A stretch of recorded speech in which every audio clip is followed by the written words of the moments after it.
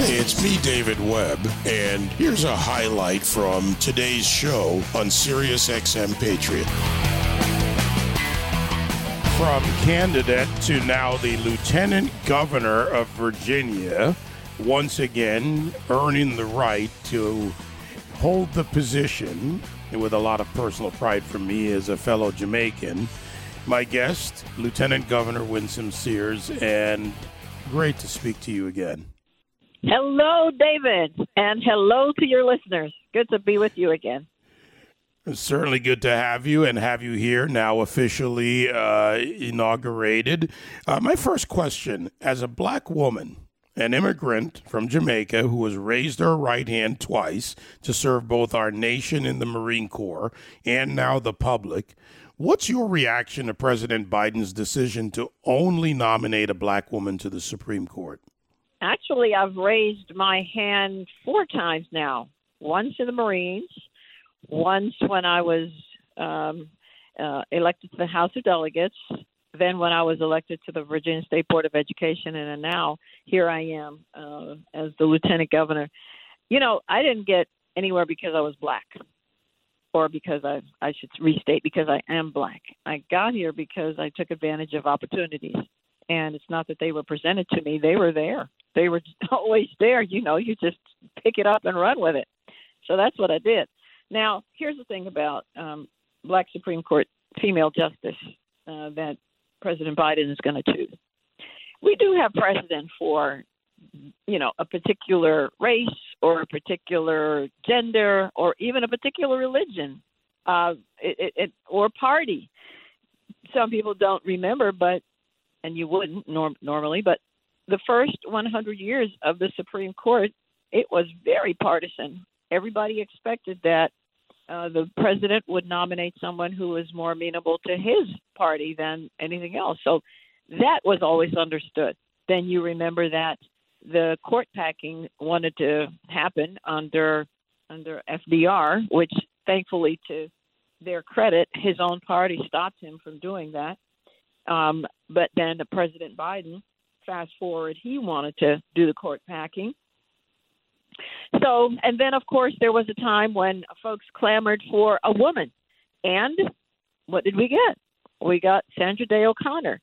And then, of course, we also clamored for a black man, and we got Thurgood Marshall.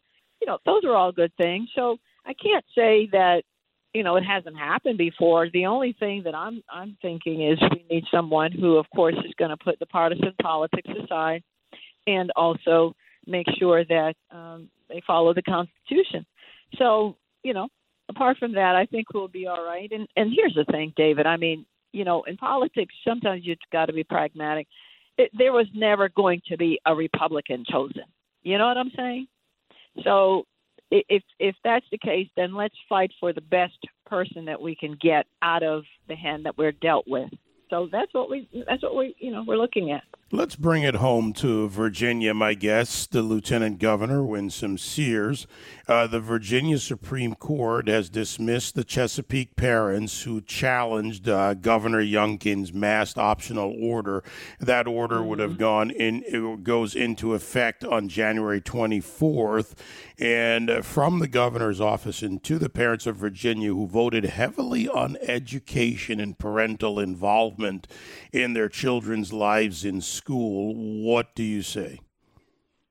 Well, you know, it's good and bad because from what I understand, while the Virginia Supreme Court dismissed the Chesapeake parents trying to ensure that the mask mandate continues without other parents having that same option to choose whether or not they want their children to be masked. At the same time, I haven't read it myself. I'm told, I just came off the floor of the Senate. So I'm told that at the same time, the Supreme Court also rejected pretty much the governor's idea and his executive order to give the parents the ability to make the choice between mask or not mask. But you know what? There are more than one ways to skin a cat, and we are a nation of laws. We're a commonwealth of laws, and so we will abide by whatever the state Supreme Court decides. and the governor has said that those school boards who are still wanting to mask, the parents, please allow things to percolate, allow things to bubble, but do follow your local school board so that we can have peace and harmony. So we'll see. Well, let's move on. The battle is not yet over. The battle rarely is over, as you know, and certainly you are one who is trained for battle. And as you say, in the public sphere, you have raised your hand more than once. This always sticks with me when you have caucuses based on race. Not the biggest fan of it, congressional or otherwise, but they do exist. And the Virginia Black Caucus denied a black man, A.C. Cardozo, newly elected, denied him membership in the caucus. Is this because he's a Republican? Is there another solution? What's your thought? Well, it's deja vu all over again, as Yogi Berra once said. 20 years ago, they almost didn't let me in, because I am a Republican, and I was a Republican then. And so I came to realize that it's not really a black caucus. It's the Democrat caucus. That's what they are. They're Democrats, and it's mislabeling. We should have them label themselves for what they are, and that's fine. If that's what you want to be, then be it. But they're not. I mean, if a black man, pray tell, can't get into the caucus, then who can? I mean, so I don't have a problem with that. You want to be that, be that. You want to have your own club, be your own club. Now, it's interesting to me that we might have something where it's a reverse discrimination. You all might remember way back when if you were darker than a brown paper bag, the brown paper shopping bag, you couldn't get into a black club. Imagine that. You were too black for a black club. And if your hair, wasn't good hair, you couldn't get in either. And if your nose was too big, your lips were too big, you couldn't get in either. So you were too black for a black club. But apparently, I don't know. I don't, So let them have what they're doing, and we'll continue. You don't have to be in a club to be successful as a legislator. You just have to look out for everybody. You just have to get righteous laws passed and care about people. So it'll be all right. I know they care. We care. And so we just don't agree on how to make it work. Well, we are one race, the human race. We are one country, America, and we should not be divided. You and I are in full agreement there. And I look forward to following your service one more time in the governor's mansion as the lieutenant governor of Virginia. One thing at a time, David. Hold on. I'm trying to promote you there. See, I slipped that in. How many days? Let me count the ways. Because it's the month of February. Let me count the ways I love you. So it's just 20-some days since I'm lieutenant governor. So I've still got 3 years and 10 months, 11 months to go in this job. So, yeah, let me try to do that very well. Well, let's just say that I see great things ahead because you're common sense, practical, pragmatic, to the point, and in a level of honesty that I have personally observed that I like to see in an elected official. So thank you. Oh, thank you. I'm doing this for the children because I want them to look at me, David, and you too. I mean, we were born in Jamaica, you and I, and we came here and saw the opportunities, and here we are today. You have a talk show. I'm here, doing my political thing, and I want the kids to say, well, if Winsome can do it, then I can do it too, because I don't want them to think I did anything extra special to get here. I don't want them to think I got here also because I had connections. I want them to understand all I did was stay in school and study. That's all I did, and then they can be here too. And in fact, when I do go and visit the children, I say to them, I actually read to them something from Martin Luther King Jr. way back in 1967, and he gave a speech 6 months before he was assassinated. He was speaking to a group of students at, I think it was Barat Junior High School in Philly. And what he said to them, imagine this, 50-plus years ago, he said, "Burn the midnight oil. I urge you to study I say to you, don't drop out of school. I understand all the sociological reasons, but I urge you that in spite of your economic plight, in spite of the situation that you're forced to live in, stay in school. My God, is that not the same advice for us today, 50 years later?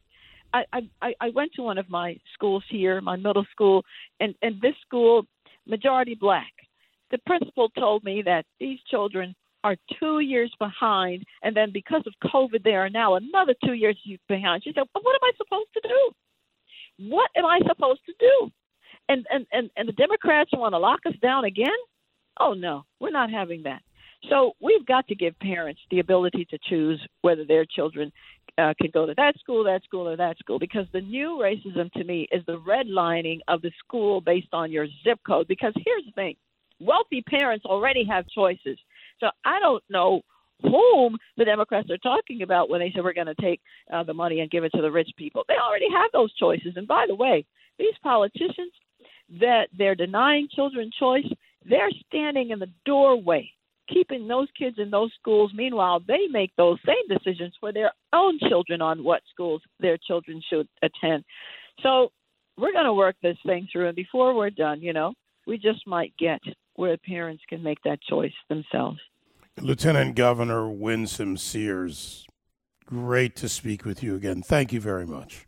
Thank you, sir. Take care now.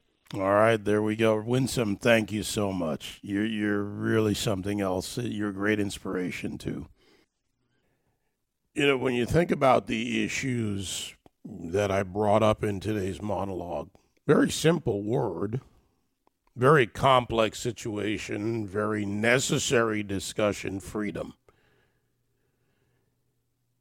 Whether it's from the political offices and the legal components, the constitutional responsibilities, whether from the Attorney General's office, the governor's office, obviously, Lieutenant Governor, and common threads in what both Attorney General Miyares and Lieutenant Governor Sears have said. Responsibility, involvement. A lot of you ask the questions, and it's understandable. Have the debates, share the frustrations. You're involved. How can you be effective? How can you do something? Well, the fact is that citizen responsibility is, and as it was designed, ultimately in our hands. They never promised us an easy path. The Founding Fathers, those who have led the evolution of this nation, whether they be public leaders, private leaders, the average citizen stepping up in some manner, locally, nationally, they've simply decided to get involved, to execute a responsibility. It comes in small form. It comes in major events. From being a poll watcher in an election to starting a Tea Party group, to leading a freedom convoy, to organizing with some of your fellow truckers, to showing up at a school board meeting, and then maybe running for school board, to reading the rules of how you recall someone in office, in any office, school board, governor, or otherwise. We have a very complex society that's not going to be solved by simple slogans and hashtag campaigns. But society's issues will be addressed and then hopefully resolved by getting involved in some manner. There never was a time to sit down, but for a long time, too many people sat down. Think about our evolution from the early days of this nation, from the shot heard round the world in 1775, the issuing of the Declaration of Independence, the signing of the Constitution, the adopting of the Constitution, the Bill of Rights, the women's suffrage movement, the fight for equality, not just for blacks, by the way, but think about the Geary Act and the Chinese who for decades were not even allowed to marry someone else or become citizens. It took an act to block them, and we overturned it. We continued to evolve. And there are a multitude of examples. At the core of this are fundamental principles, freedom. But what does it mean and how do you apply it? You can't just say this is it. You've got to figure out how you can participate. If you stand by, if you stay out of it, then the progressives and the leftists, the Democrat Party, whatever term, the PACs, the radical Marxist groups like Black Lives Matter and Antifa and others, they will win. And they're in elected office. Letitia James in New York, supported by the Working Families Party, which is a communist group. The Democrat Socialists of America, founded in 1919 in the United States. This is not fantasy. This is reality. This is the fight we're up against. Freedom, period. Or anything else, which I don't find acceptable. You can join me live on The David Webb Show, Monday to Friday, 9 to noon East, on SiriusXM Patriot 125.